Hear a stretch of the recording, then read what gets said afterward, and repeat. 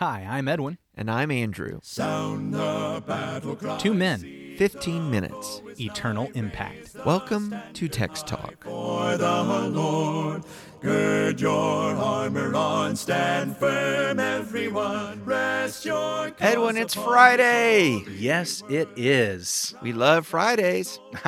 I will be honest with you. In these recordings, I wasn't sure we were going to get there, but here we are. Here we are. I knew we were eventually going to get to Friday in, time, but I wasn't sure about in these recordings that we were going to make it this week. Yeah, I know. Yeah, if everyone knew how wonderful it is to hear our voices today. We appreciate extra technology. Effort, but it's worth it. It's worth it. Yeah. Yeah, appreciate all your extra work, Edwin, on that this week, that's making it possible. And it's great. It's a great thing. It's a great Psalm 32 that we've been looking at. In fact, I think you have a new translation to read for us, Psalm 32. Yeah, the Lexham English Bible, Psalm 32, of David, a Maskil. Happy is he whose transgression is taken away, whose sin is covered. Happy is a person to whom Yahweh does not impute iniquity, and in whose spirit there is not deceit. When I kept silent, my bones were worn out due to my groaning all the day. For day and night your hand was heavy upon me. My vigor was changed into the dry heat of summer. I made known my sin to you, and my iniquity I did not cover. I said, I will confess concerning my transgressions to Yahweh, and you took away the guilt of my sin. Therefore, let all the faithful pray to you at the time for finding you. Surely at the flood of many waters they will not reach him. You are my hiding place. From troubles you preserve me. With cries of deliverance you surround me. I will instruct you and teach you in the way that you should go. I will advise you with my eye upon you.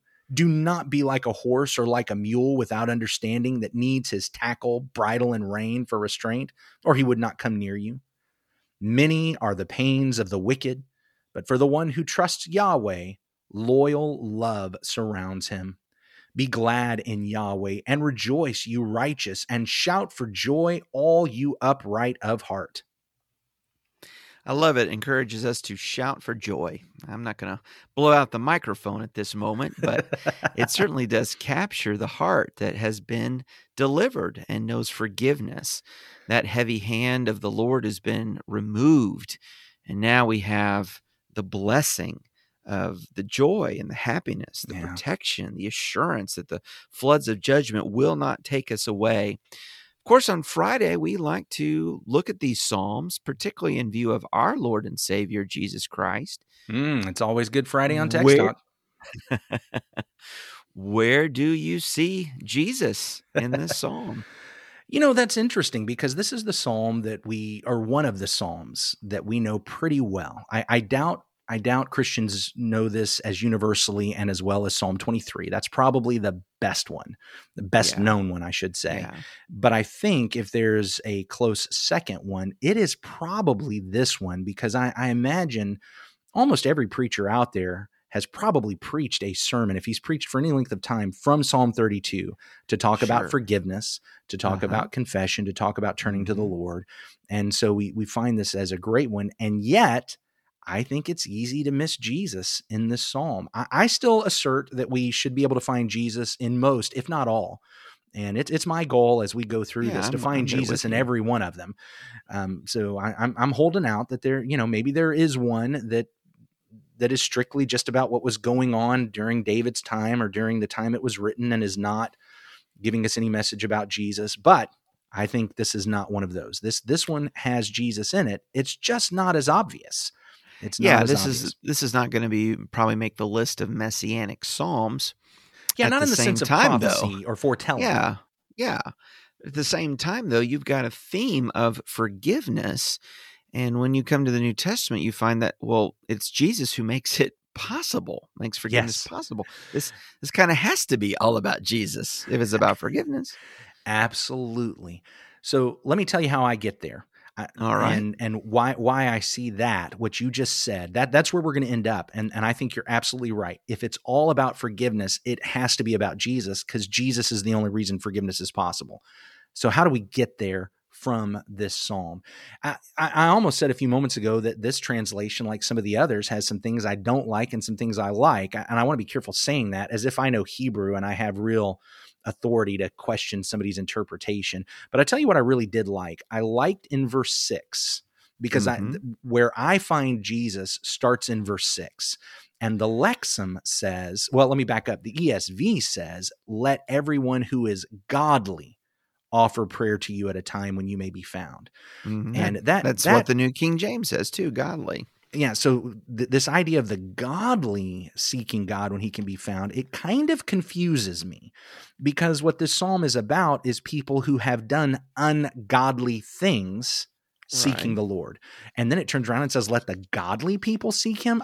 But you were talking about the ungodly. You were talking about the ungodly who are found, who are forgiven by the Lord. So why do you turn around and then tell everybody who's godly to seek him?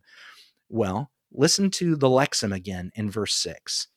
Therefore, let all the faithful pray to you at the time for finding you. So the New Century Version we read, was it yesterday? For this reason, all who obey you should pray to you. Okay.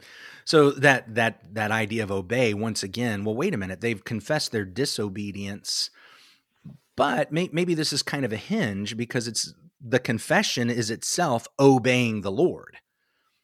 I think this word that the Lexham uses, though, the faithful, really helps us get to what's going on. So behind this word, and again, I don't know Hebrew hardly at all, but as I've studied this and talked with some folks that know it better than I do, I have discovered that the word behind faithful here is chasid, which is the adjective form of that word that we've commented on again and again throughout the Psalms, chesed.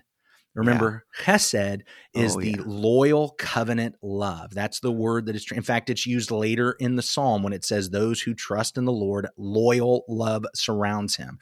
And I love that Lexham translation of chesed, loyal love. It's a covenant love. It's the love that the Lord has offered his covenant people.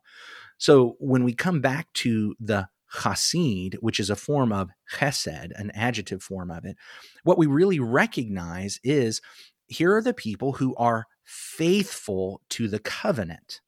And folks who are faithful to the covenant receive God's faithful to the covenant love.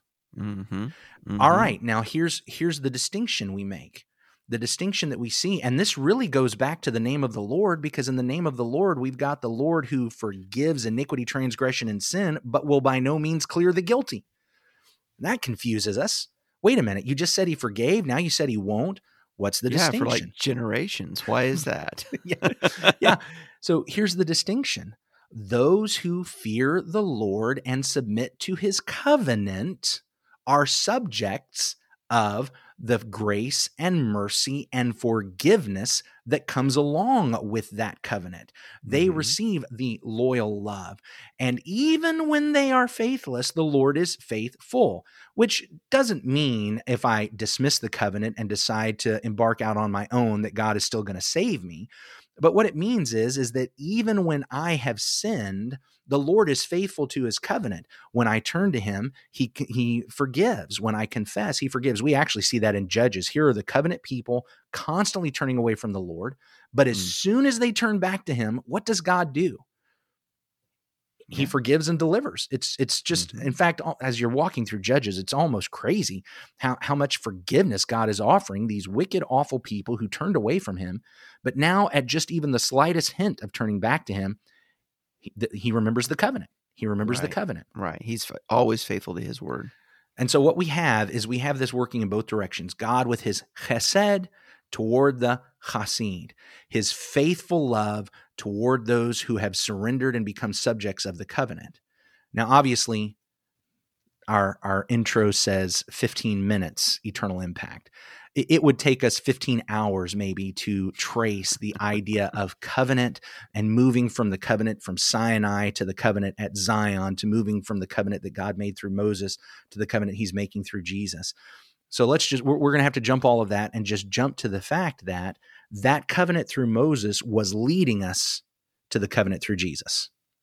It absolutely was. And one of the names in the New Testament for this covenant people of Christ is his kingdom. And he is the King of Kings and Lord of Lords. And I can't help but notice in Colossians chapter 1, verses 13 and 14, when it speaks to us about the truth of the gospel and the benefit of it is it has changed our relationship with God and made us a part of his kingdom. We are in his kingdom now if we are in Christ. Colossians 1 and verse 13, he has delivered us from the power of darkness and conveyed us into the kingdom of the Son of his love, in whom we have redemption through his blood, the forgiveness of sins. And blessed is the one who has this forgiveness of sins, being in his covenant, being in his kingdom. I think it's so There's cool that hesed. Yeah, that Paul there talks about the son of his love. Love. It's the son of his love. Out of his love, God sent his son to be the propitiation for my sins. Mm-hmm. And for the sins of the whole world. However, now here's the here's the key. That's in 1 John 2. Yes, it is. Yes, it is. Here's the key, though. Who gets to be a subject of that love? The Hasid, those who are faithful to the covenant. I can't be faithful to the covenant if I'm not in the covenant, if I have not submitted to the covenant. So here's the key. If I want the forgiveness, I have to be part of the forgiving covenant. Folks who stay outside of Jesus are not part of the covenant. Right. Folks who are not part of the covenant are not the Hasid. They cannot seek the Lord. In this sense, they can confess all day long. And, okay, I love that movie, It's a Wonderful Life. It is one of my favorite. I've actually been in dramatic presentations of that. I love it so much. Okay. Very dramatic. So are you calling me a drama queen? So anyway, I love it. However, there's that part where George Bailey is on the bridge and he says, I'm not a praying man, but do this for me. That is a worldly understanding of how it works. Because the reality is, if you're not a part of God's covenant, if you're not a praying person, if you're not the person who is subject to this covenant, you can sit there and pray all day long and it's not doing you much good. I recognize the exception of like Cornelius, who is moving toward God. I understand that, but that's not what's happening in that movie. I'm sorry, I cut you off. About that movie. It sounds like a coming to God moment, but really it is a testing God moment. Yeah, and we're not to test God. Yeah. But anyway, the movie had to happen. Well, so let's go on. and I love the movie, and I love even the ultimate message of the movie. But that one point always bothers me, because here's what this psalm says. It's the faithful. It's the people who are part of the covenant. And for what we need to recognize is that even folks who were part of that old covenant, they only received forgiveness because of that leading into the covenant with Jesus, because of Jesus' death, burial, and resurrection. Here's the key. If I'm not in covenant relationship with Jesus, if I have not given my allegiance to Jesus, I can pray all day long and will not receive forgiveness.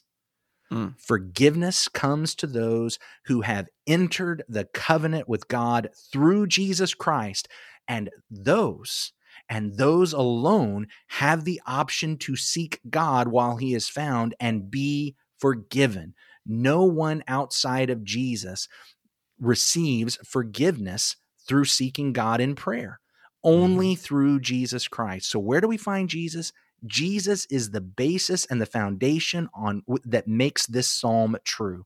Without Jesus, no one could seek God. Without being in that covenant, no one can participate in the covenant love and faithfulness of the Lord. Jesus is everywhere in this psalm, because without Jesus, we can't have this psalm. That's all I got. Praise God. Hey. You ready to wrap up? Or you got something you want to add? I guess we could add, and so how do I get into the covenant?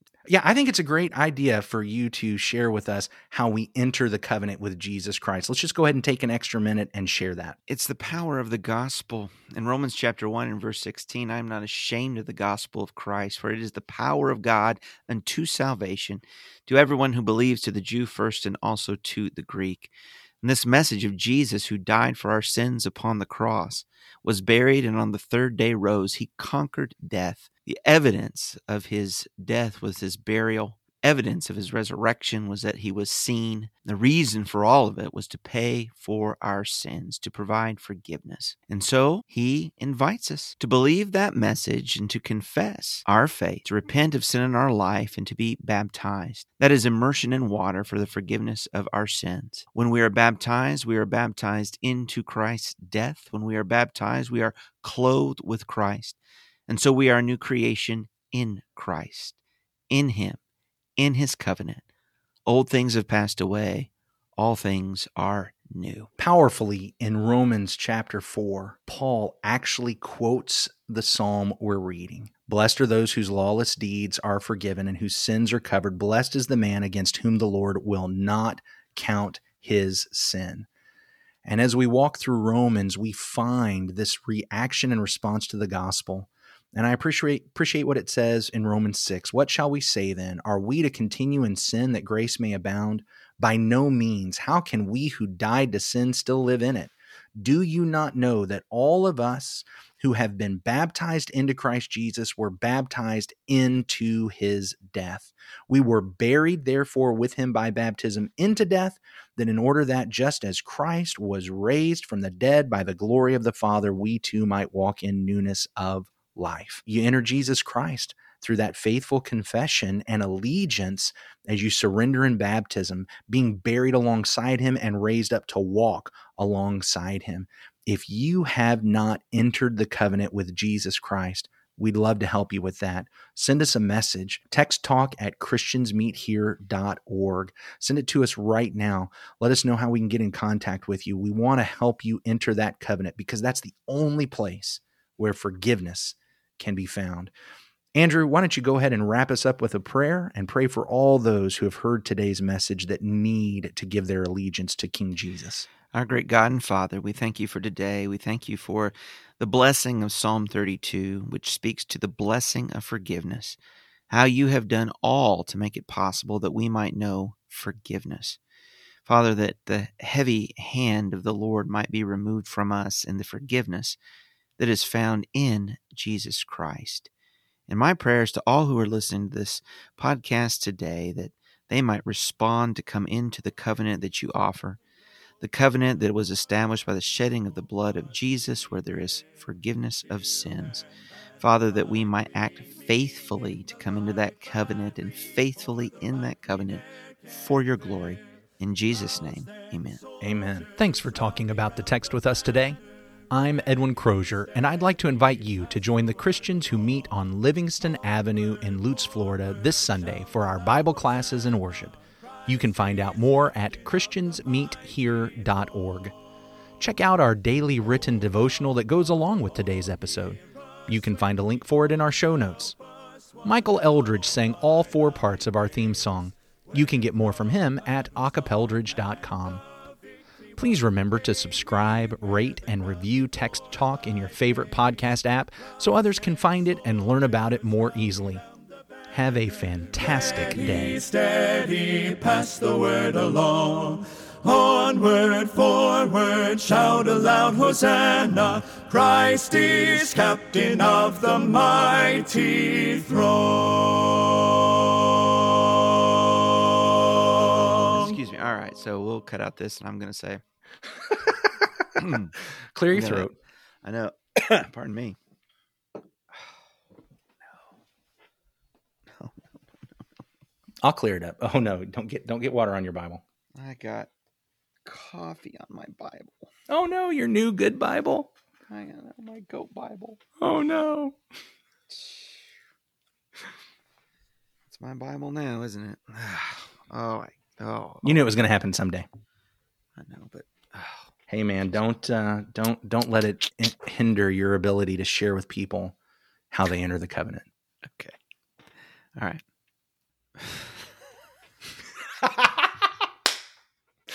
Stop thinking about the coffee. I'm crushed.